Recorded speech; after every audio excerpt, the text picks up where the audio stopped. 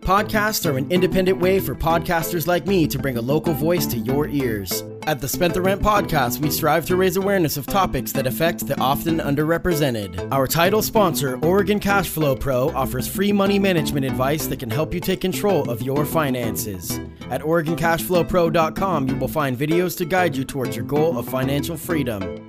For more info, there will be a link in the show notes. The following podcast is available on all major streaming sites, Spotify, Apple Podcasts, and more. You can now listen to all previous episodes, donate to the podcast, and buy shirts directly from the Spent the Rent podcast at our newly designed official website, strpod.com.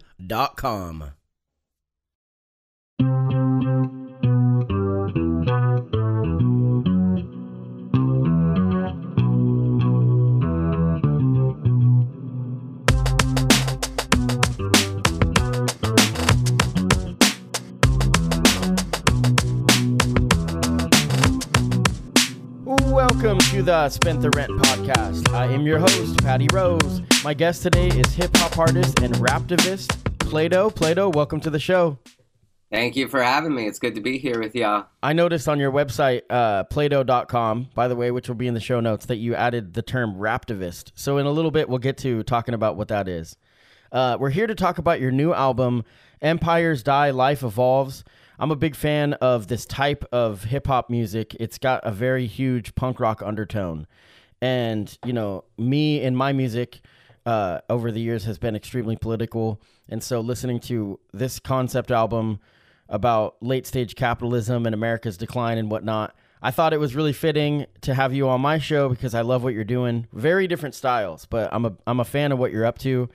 And this has been a long, huge undertaking. Tell me about when this project started. So the album's called Empires Die, Life Evolves, and this has been going for 2 or 3 years. I worked on it for 3 years nonstop. And it started having an influence with all there's going on in my life. Like I was working a street outreach position, and I would just experience crazy stuff on the streets nowadays, working with the unhoused, working with people with mental health issues, substance abuse challenges. And I broke up a machete fight at work, and the same week Mac Miller died, and also I had just accumulated so much stress in my system from like experiences like breaking up machete fights or like holding teenagers as they're like overdosing and calling ambulances and stuff, and like it just shot my nervous system. And I woke up one night in a lot of pain, and I didn't understand what was going on. I thought I was gonna die, and I was like, I better make one last album just in case I do pass on, to really communicate what I felt was my life and my message in these times. And yeah, I've said a lot of times on this show, you know, making music for me is a form of therapy. I mean, it's an outlet, like no question. So is that something that for you, do you knowingly kind of, when you're writing stuff, do you set a deadline and kind of a goal? It sounds like with this one you did, but a lot of times with creative outlets, it just kind of pours out. Do you kind of have both experiences? So a lot. I definitely have both. You know, like a lot of those songs are inspired. You can find it in the lyrics. Like there's a lyric like, streets where people lay half asleep and half dead, and like sweeping up the needles. And for a while, my job was like picking up hypodermic needles off of the streets. Wow. So like that made it in the lyrics, and certainly anything personally I'm going through. You know, some pieces have that really well thought out, like, I want to write a song about how the political affects the personal. And then I'll meditate on it and think it in my head for a long time. And some songs come that way, but other songs just come out of the ethers, and those are fun. I just kind of let myself be open to them all. Yeah, it's pretty wild how diverse musically the album is too. And then also there's a ton of features. You know, there's a lot of features. You've already put out 2 music videos, but did I read that there's going to be 11? Yeah, there's 11 videos. So let's talk about some of the features. I know that, I mean, if we mention how many people are on this project, do you have an actual number? Because it's so big. Yes. So 63 musicians are on the album. if you count like illustrators and photographers and like fashion designers and people have helped me in other realms, there have been over 100 people helping put this album out. But in terms of musicians, it's 63. And for me, it was like, because I was working that street outreach job and like really witnessing what I thought was the fall of the empire, or what I guess I still think is the fall of the empire, I realized that story was bigger than just mine to tell. We're all a part of this really unique, special, challenging, marvelous, interesting time in history. And I'm just like one puzzle piece of that picture of what's going on right now. So I want to invite a lot of people in. I think that's So huge. I mean, music is about community. And I don't know if I've ever heard of a project with 60 plus artists on it. You know, yeah, 20. if you're gonna go big, try to go big as you Yeah. can. I guess I is see. my thoughts. Like I'm never gonna try to do this again. I'll tell Yeah. you all that. Yeah. I see why it's 28 tracks. Is that correct? Yeah, Yeah. I'll never make that long of an album again either. Yeah. I see why it took 3 years, because there's a lot of times in hip hop, especially, where you might have a crew. You might have 3 or 4 homies that you're making music with. And you're like, I'm gonna go solo because I don't want to deal with their stupid drama and all the timing and scheduling and personal lives and whatnot. And it's Yeah, easy in hip hop because you can make a track with one person. You know, it's pretty simple. To do live music, it's obviously you can be a singer songwriter, but to do a live band, you're gonna need at least 3 people. You know, so yeah, but yeah, 60 something people is pretty wild. 28 tracks. You know, musically, let's talk about that. When yeah. each different thing, like you said, there's all these different musicians. What does it look like, the creative process? Like when you're setting out, do you start writing the lyrics first, or do you start writing the music first? It all depends on the piece, you know, and I really let an organic process unfold. So I was also really inspired by like I like to say crazy Uncle Kanye. The Kanye West method, which was like he would invite all these different people into the studio at a time. Um, and some people would be musicians and some wouldn't even be musicians. And I heard about that process.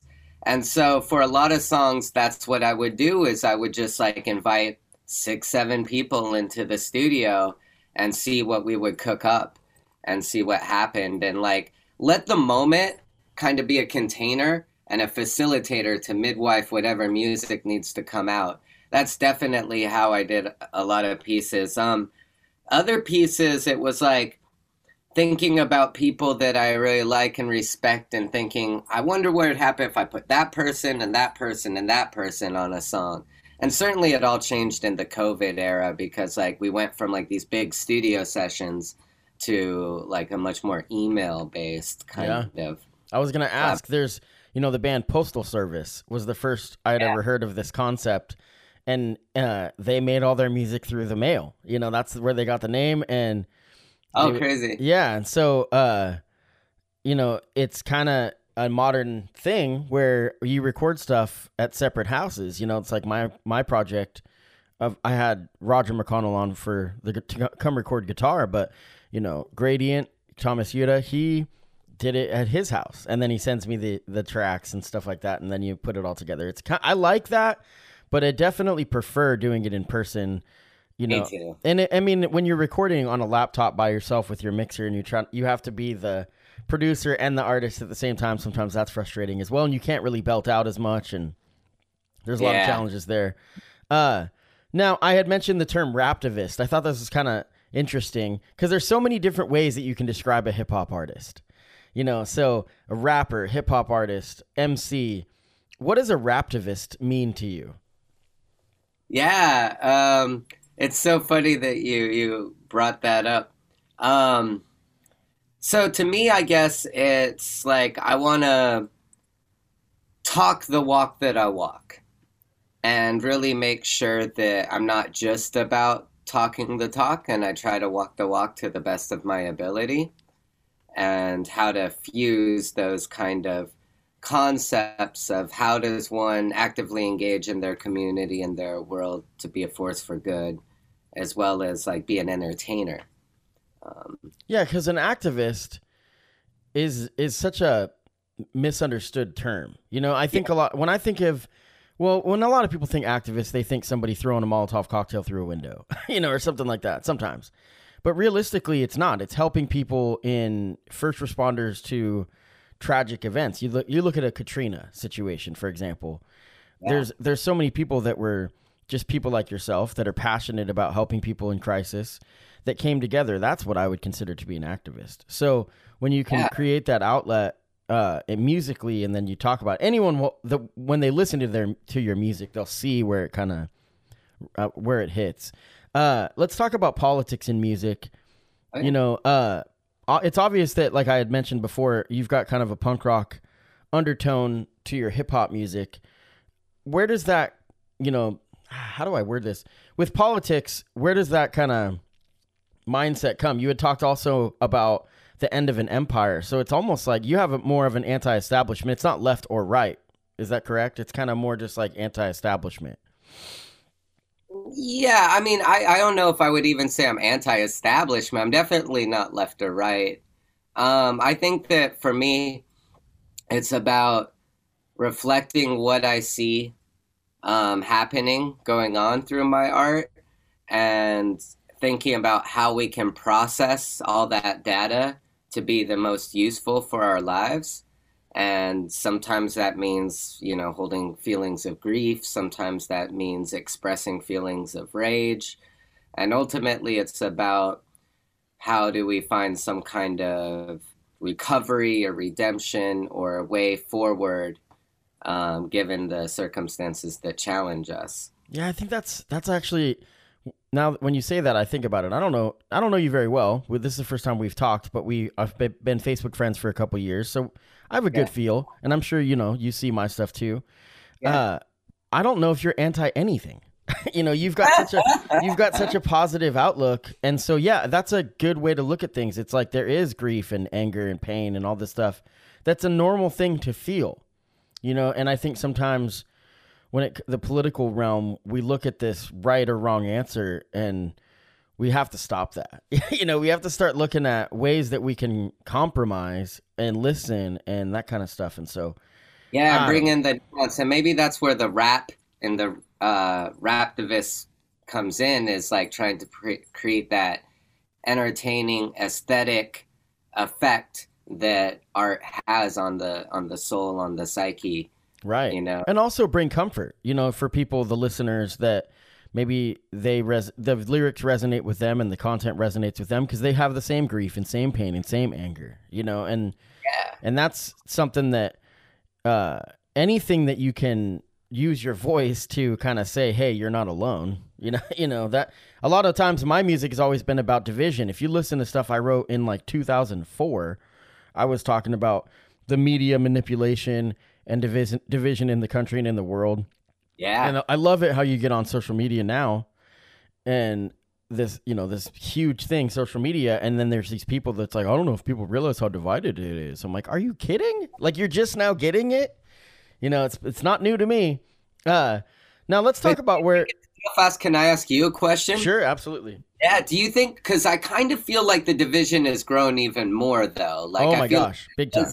That division growing up for me, but it's gotten even wider in the past 5-10 years or so. Yeah, I mean, I think that the fact that the left and right, you know, two sides, two extremes, it's basically, you know, each side thinks that if the other side is victorious in pushing their agenda, that the world will end.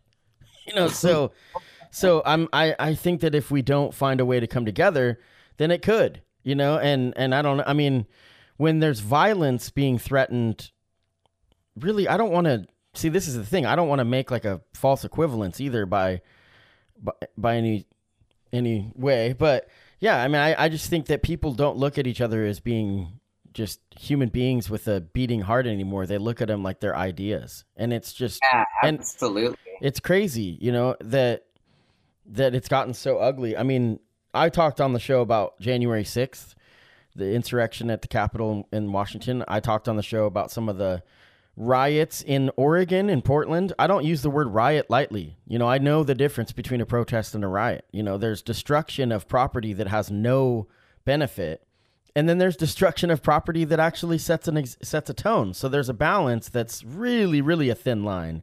But Yeah. no, I completely agree that we've gotten so much more divided. And the social media stuff, I mean, we're learning more and more. I kind of knew it in my heart, but now that there's whistleblowers coming out with more information on it, I could kind of see it, that it's the algorithms were built to make you angry, you know, and now we're knowing it was by design. I didn't know if it was necessarily conscious, but I think it completely was. Yeah, I mean, it's all psychology, everything that those social media algorithms are based on. And it's interesting because it's like psychology devoid of any kind of philosophical understanding of morality. Yeah.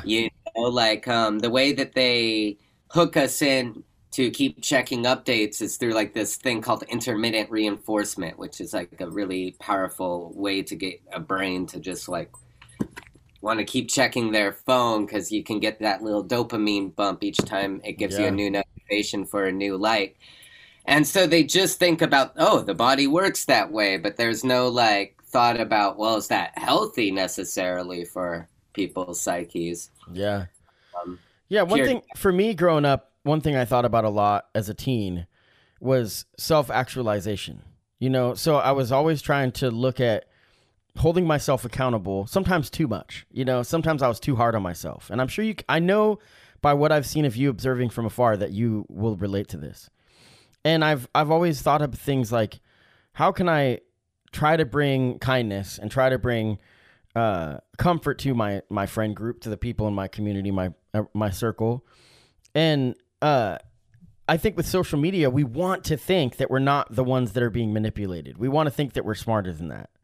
You know, like that we are kind of driving, the kind of ideas that right, exactly, that we're the ones creating people. We're creating the narrative right here. Right. And so it's tough to admit when, like, I'll use an example that I would be sure that I fell for was the Bernie Sanders anti-Hillary rhetoric. You know what I mean? Where it's like she's a monster. And I was talking about the false equivalence. Like when you're like, she's just as bad as Trump, for example. And this is just an example. Well, I don't know if that's true. At this point, she's pretty terrible in a lot of ways. Yeah, but totally. But now we have this conversation about like Biden is, and I mean, obviously I'm left leaning and pretty far left leaning, but point is that I am confident in saying that I probably fell for that.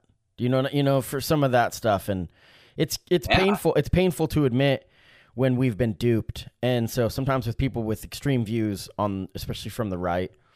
I'm trying to convince myself to not feel sorry for them, but to at least see it as like, wow, you've really been used, instead of just like, you horrible human being, so. Yeah, totally. I think that's very wise.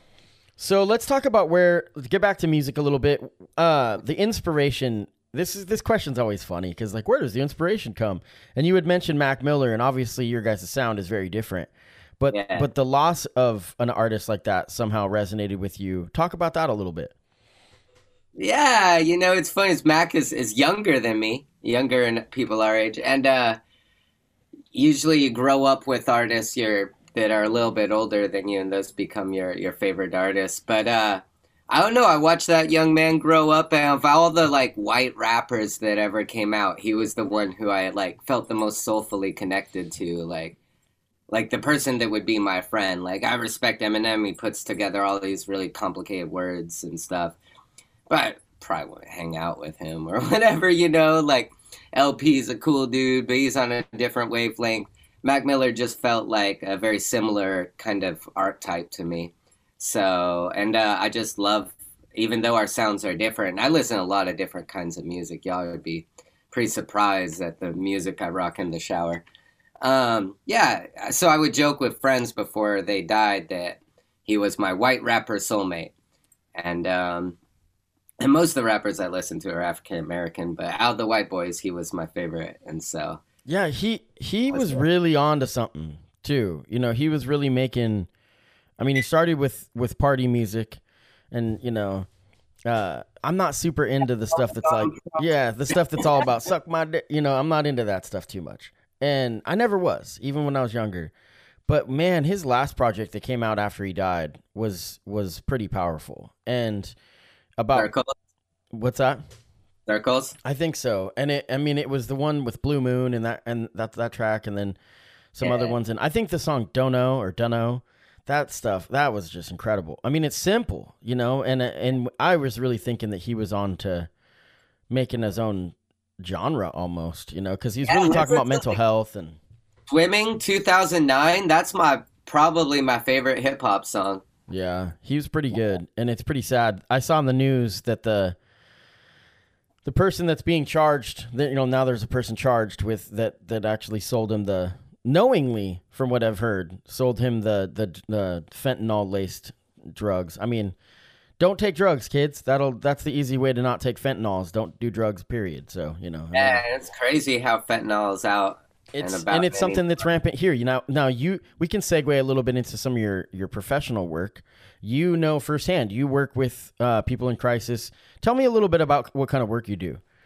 Yeah, well, I'm in transition in that realm. Right now, I'm actually a recess supervisor at a hippie school.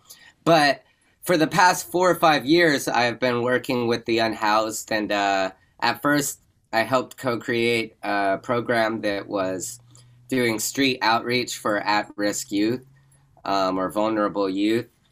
And I did that for a while. And then I managed camps for the unhoused for a couple years. And now I actually live about a block from the huge Washington Jefferson homeless camp. I see crazy stuff in my alley all the time. And what I'm working on, and it's like kind of the construction process right now, and then when I'm done promoting Empires Die Life Evolves, I'll take that baby out into the world. But really like thinking about and working on how we can provide more therapeutic opportunities for people that are unhoused out there, to really kind of like liberate therapy from the ivory tower and bring it to the streets.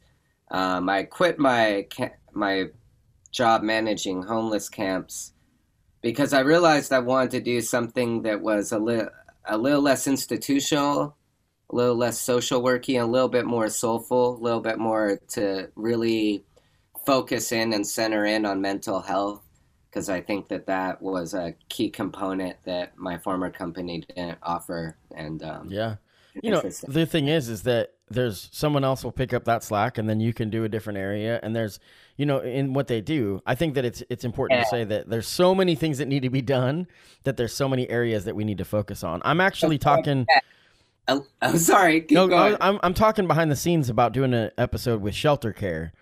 And cool. They had reached out to me, and so we're going to do a full thing about houselessness in Eugene, because it's obviously the #1 issue, you know. And it's growing so much. Yeah. So, I mean, what I really am doing is like creating trainings that I want to offer to cities and nonprofits about how to like really work with people doing trauma-informed care and harm reduction principles. And it's like, some people in my life are like, you know, you can keep running around year after year, Plato, dragging yourself tired, or you can try to train, you know, more Platos and get more work done. There's probably not more Platos, first of all.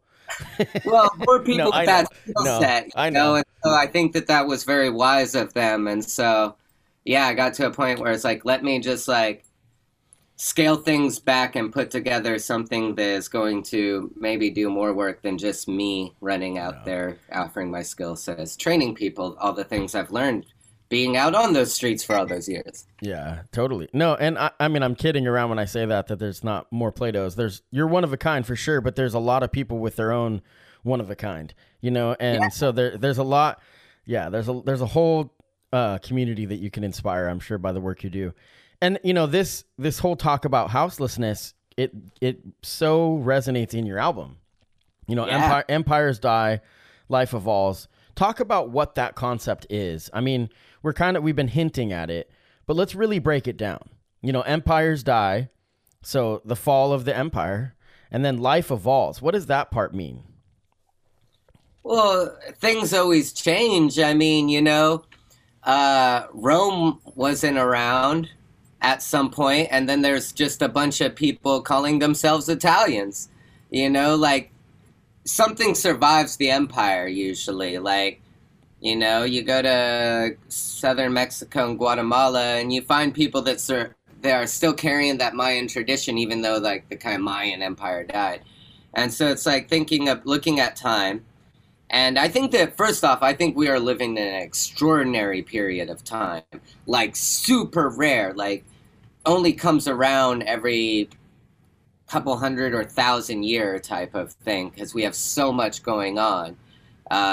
You know, we're now a global village. We've never been a global village before. Right. So interconnected. But I mean, most of humanity's history, we've only saw about 150 people in a lifetime. You know, like for time since time immemorial, we dealt with like these little pods. So these cities are chaotic and crazy, but also it's kind of an accomplishment if you think about how contrary a city as a concept is to the evolutionary conditions of which we evolved up to this point. So, and then you have technology that's changing everything extremely rapidly. Like, I think we're in the most profound technological shift in human history right now. Yeah. Um, Yeah, you saw Facebook, you know, it's changing to Meta, you know, and yeah, it's interesting. It's if you let yourself, you could be like, that's pretty scary that we're getting into yeah, this virtual world where people are not looking up anymore. People are not outside experiencing, you know, the earth. And I mean, we're going to end this in a bit, but we got a lot more to talk about. But we're going to end this with the song Kid in the Woods. I played your other single, Celebrate the Liberation, last week. And then this week, Kid in the Woods talks about how you grew up, you know, in the elements, basically. And so we're losing that sometimes where people are blind. They're not connected with the environment and the earth. And we have to get back to that. That's a very, else we're gonna die, you yeah, know? yeah. No, that's a very Eugene thing, and I'm super grateful that I grew up in a time in Oregon when there was a lot of festivals booming, and I was a 16-year-old kid at hemp fests and things like that. I've never been to the country fair. Are you a country fair person? I am. I lucked in the first summer I came here. I moved to Eugene, and I told everybody I was moving to Eugene to grow roots, which is kind of ironic because I later, you know, co-founded the Eugene Avant Gardeners and did a TED Talk on gardening and all this stuff. But when I first came to town, I was like, I think I just need a job where I get to make my own hours and like just work in a garden in a really mellow kind of environment. I had been living in downtown Seattle, and so I needed to just kind of ground out, and I'd been traveling a lot in my early 20s. And so it's like, I'm coming to Eugene to grow roots. And my first job was with Nikki Scully, who was married to the manager of the Grateful Dead, Rock Scully, for a long time. And I took off to go to a rainbow gathering, and she was like, well, if you like rainbow, I'm taking you to Oregon Country Fair. I was like, what's that? And she's like, well, come see. So, like, I was very blessed enough to stumble into Eugene, and a few months later, I'm camping at Oregon Country Fair with, like, you know, kind of this, like, hippie royalty from the Grateful Dead scene, like. Yeah. And so, you know, I mean, how long have you lived in Eugene? 10 years, Okay, longest yeah. I've lived anywhere in my life. So you've seen it when it was alive and well pre-COVID. I wanted to Yeah. talk to you about the challenges of not only as an artist and performer, but as a festival type person, you know, a festy kid, whatever whatever you want to call it. That with COVID, I mean, having that stuff canceled, it's soul sucking for people because they look forward to the festivals. I don't think people understand. There's people that go for one day, have fun. But there's people that their identity is so built into festivals like specifically the country fair, but a lot of them. And so, you know, sometimes it all ties together because I think that the houselessness, there's this festival feel. It started to me where it became a lifestyle in 2009 in the sleeps camps that followed Occupy Wall Street, where people were like, let's write to housing protest, you know, and it became this like community thing. So they actually had something, you know, and so for people that have jobs and have houses and have families, at least they got to live that for a week or 2 weeks out of the summer, and then they would go back to their lives. But for some people, that's their everyday experience. They've created this commune type environment.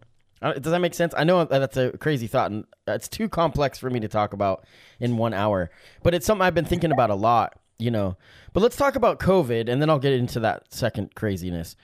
Okay. What kind of challenge has that been for you personally?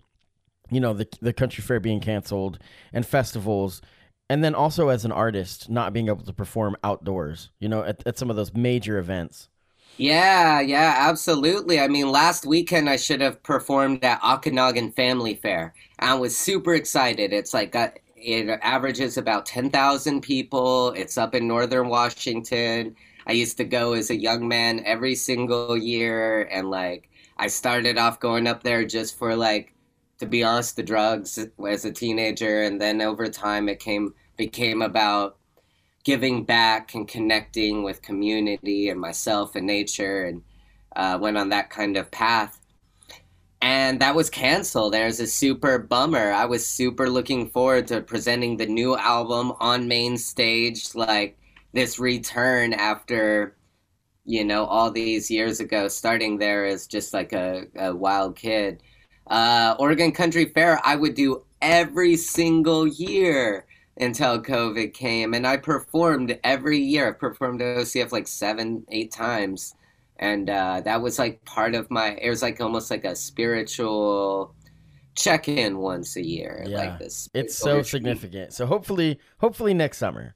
Yeah, and so to be honest, I have been performing at some events. There's been kind of this movement of people that have thrown smaller gatherings out in the woods, that have those OCF vibes, that have 100, 200 people. Right. And they never pay, and they're always chaotic. But I've been going out and performing at those, and it's been very important to me personally, because it's given me enough of a taste of that life that sure. Because I spent years building up this summer routine of events I would perform at, conferences I would teach at, summer camps I would teach, and all these gigs. And then COVID just came and just wiped away years of work of building my schedule around the year. Right. That's been very hard. Yeah, and having goals. I mean, if you have a show coming up, if you're having a bad mental health day on a Tuesday, and you're I got to stay in bed, that's fine. But on Wednesday, you get up and focus on the show you have on Saturday. Yeah, if you have something to do that you're always looking forward to, for me and my partner, we've started looking at vacation, and we're fortunate enough that we can afford to do, modest vacations. But I mean, we did a big one to Ireland, but that was cool. Yeah. But I mean, we did keep it on the cheap, and we spread it out over 2 years to pay for it. But still, I do want to talk a little bit, if we can, about what I was kind of talking a little bit about, the houselessness explosion, because I think that work you've done, you have seen it firsthand. And I want to talk about maybe some of causation, and that's my observation. I've never really talked about this on the show, and I didn't plan on talking about this, but I think you're a good person to talk to about it.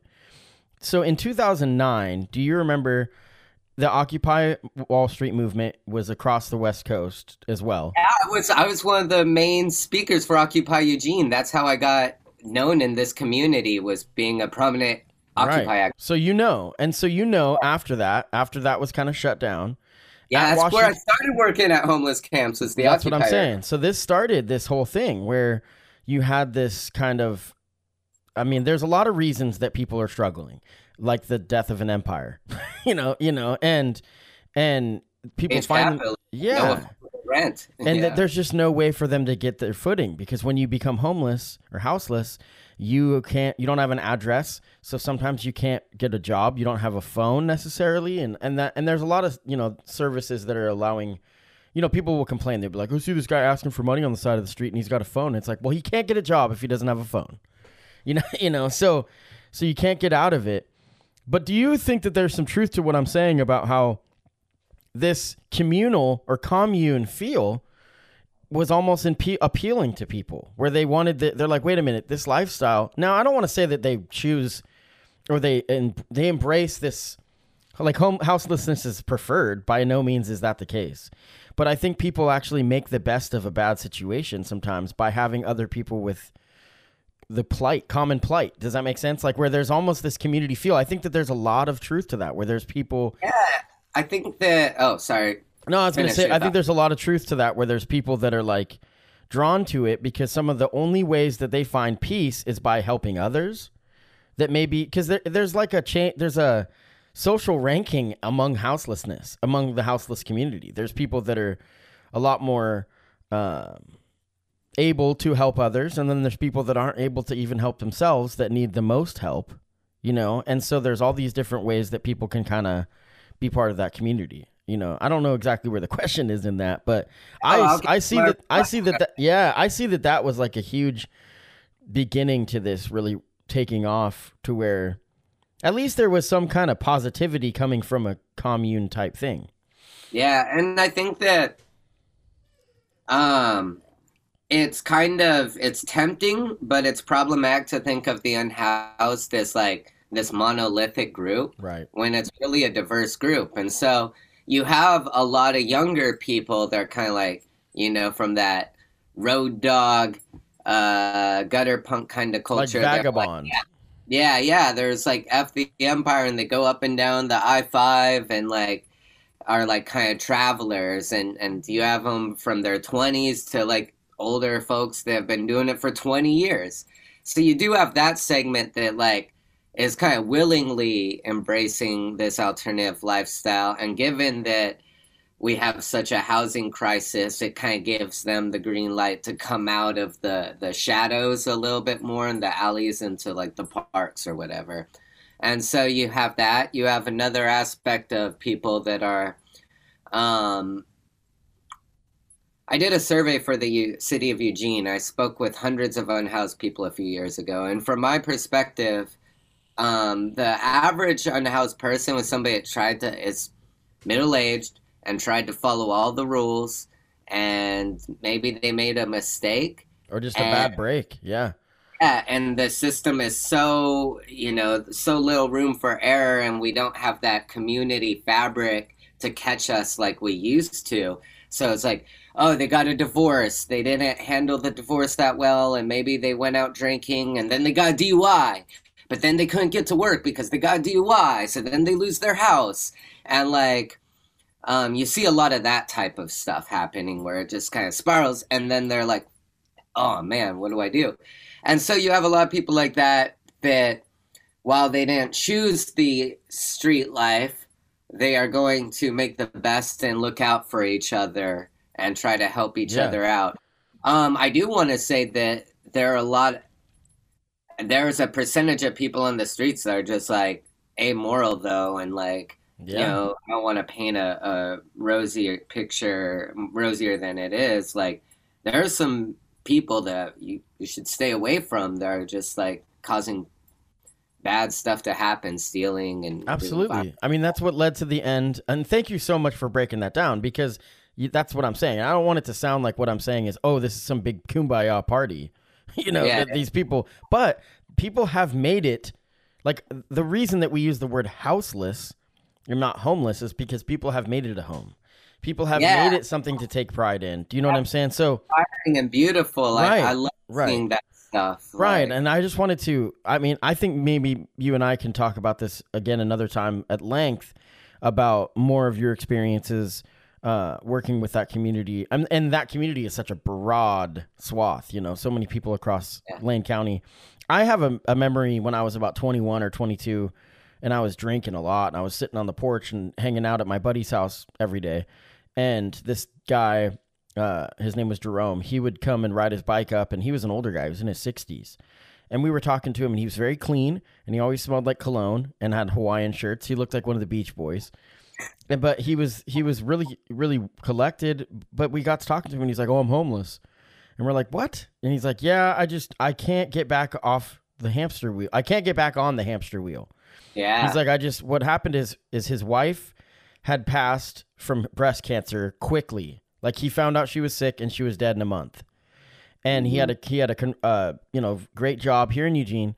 Great job, drove a Corvette, or whatever, convertible. I'm not a car person, but he drove a really nice car, and he just, like you said, he got a DUI, lost his right to drive because it was pretty serious. He was facing some criminal charges that did get dropped, lost his job, lost his $500,000 home, and this was like 20 years ago, so that was humongous, Yeah, totally. And just gave up, and he couldn't find the will to push on. So all he did was drink and talk to us stupid kids, and it was something I'll never forget, and alcohol obviously is a coping mechanism, but it's also a cause of a lot of the pain. And you talked about community and how people sometimes they slip up. I am very fortunate that I, as an alcoholic, had slipped up a few times, and I had people there that would help me, to keep me up, or I would have found myself in those positions. And one of the best episodes of my podcast I did with Blair Conrad, talking about, she was using drugs and houseless, living off of Highway 99 in a tent, and she found out she was pregnant, and she went into the Catholic Church, and a bunch of the church and a bunch of other people helped her get back on her feet. And that's a great episode. It's early in the show. It's called Homeless in Eugene. Very important for people to check out. Go back and listen to that one.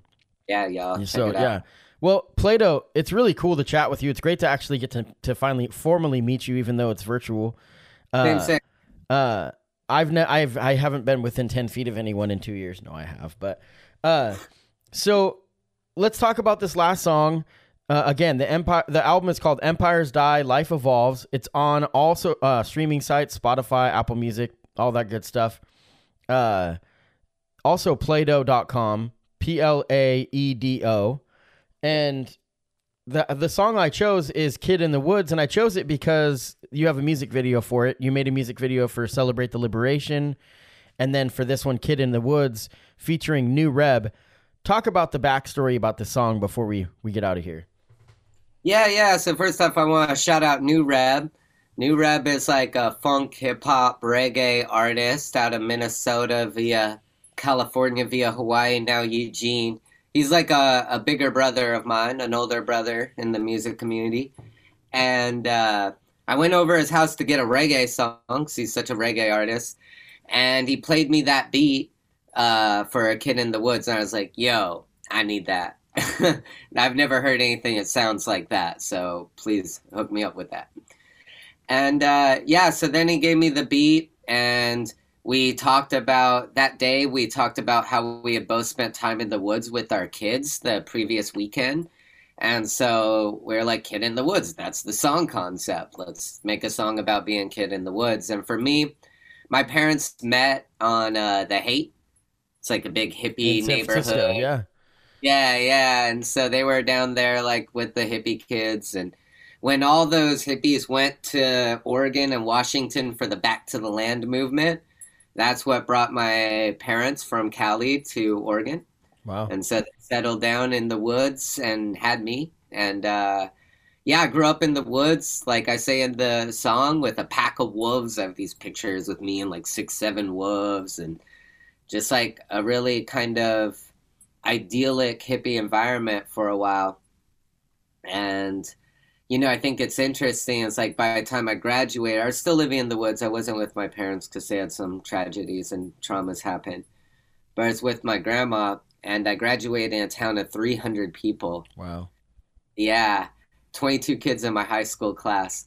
And I ran to the city. And, it's just ironic to me is now on the weekends, I take my kid out hiking and out to the woods and camping. I drive past these small towns, and I'm so curious about them. I care about them so much, but I know I can't go back, and I know I don't want to go back.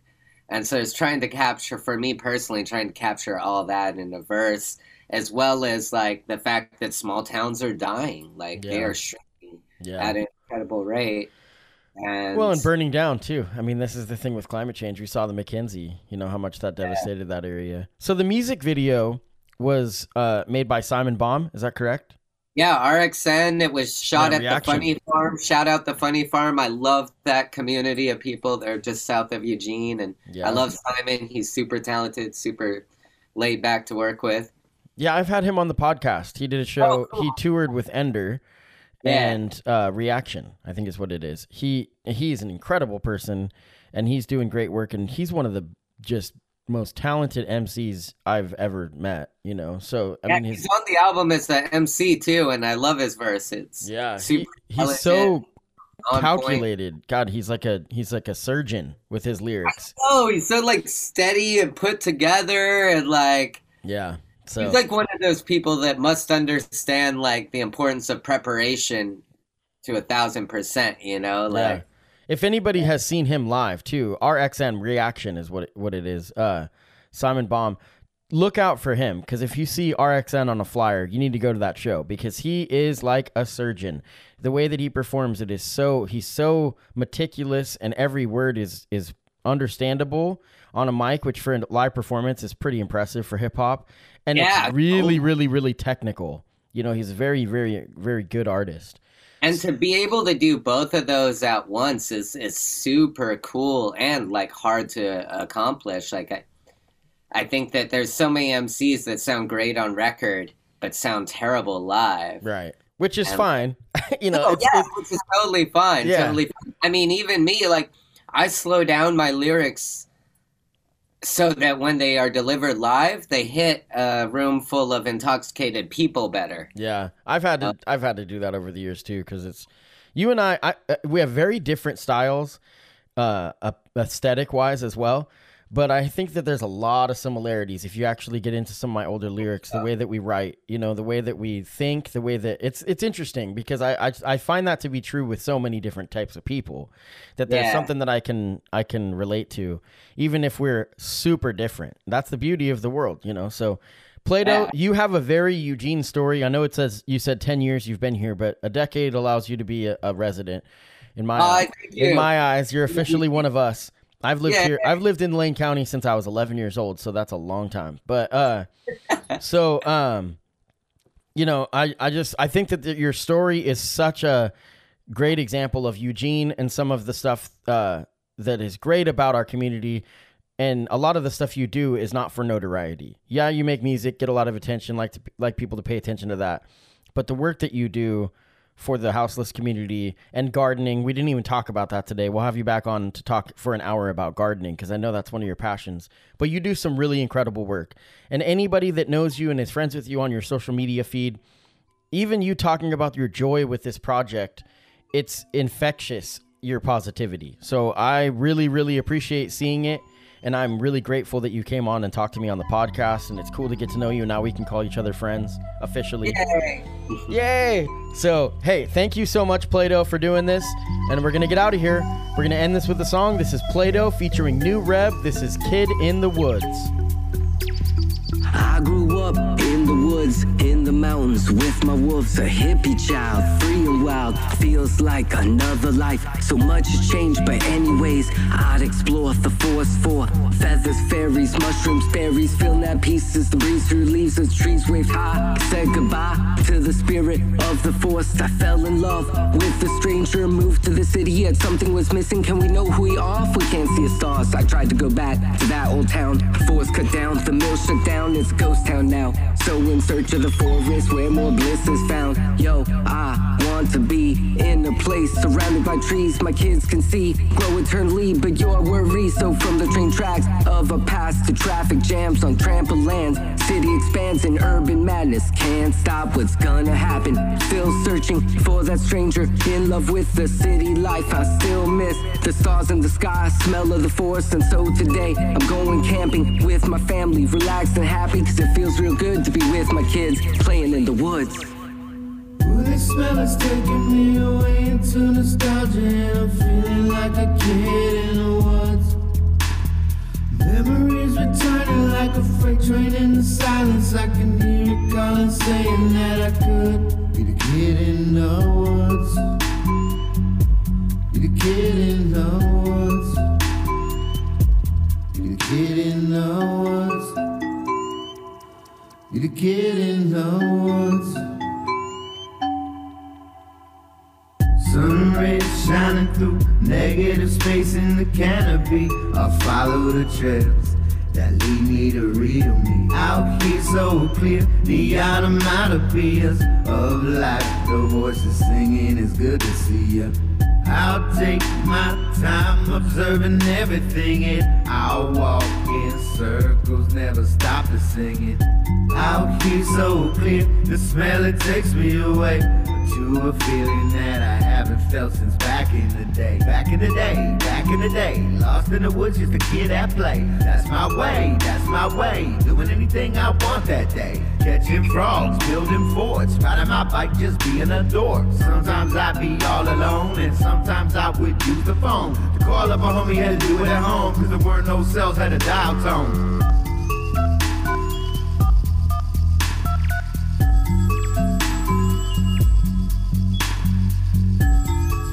Hello? Hey, it's Andy. Can you come out and play? Ooh, this smell is taking me away into nostalgia, and I'm feeling like a kid in the woods. Memories returning like a freight train in the silence. I can hear it calling, saying that I could be the kid in the woods. Be the kid in the woods. Be the kid in the woods. Be the kid in the woods. Ooh, this smell is taking me away into nostalgia, and I'm feeling like a kid in the woods. Memories returning like a freight train in the silence. I can hear it calling, saying that I could be the kid in the woods. Be the kid in the woods. Be the kid in the woods. Be the kid in the woods.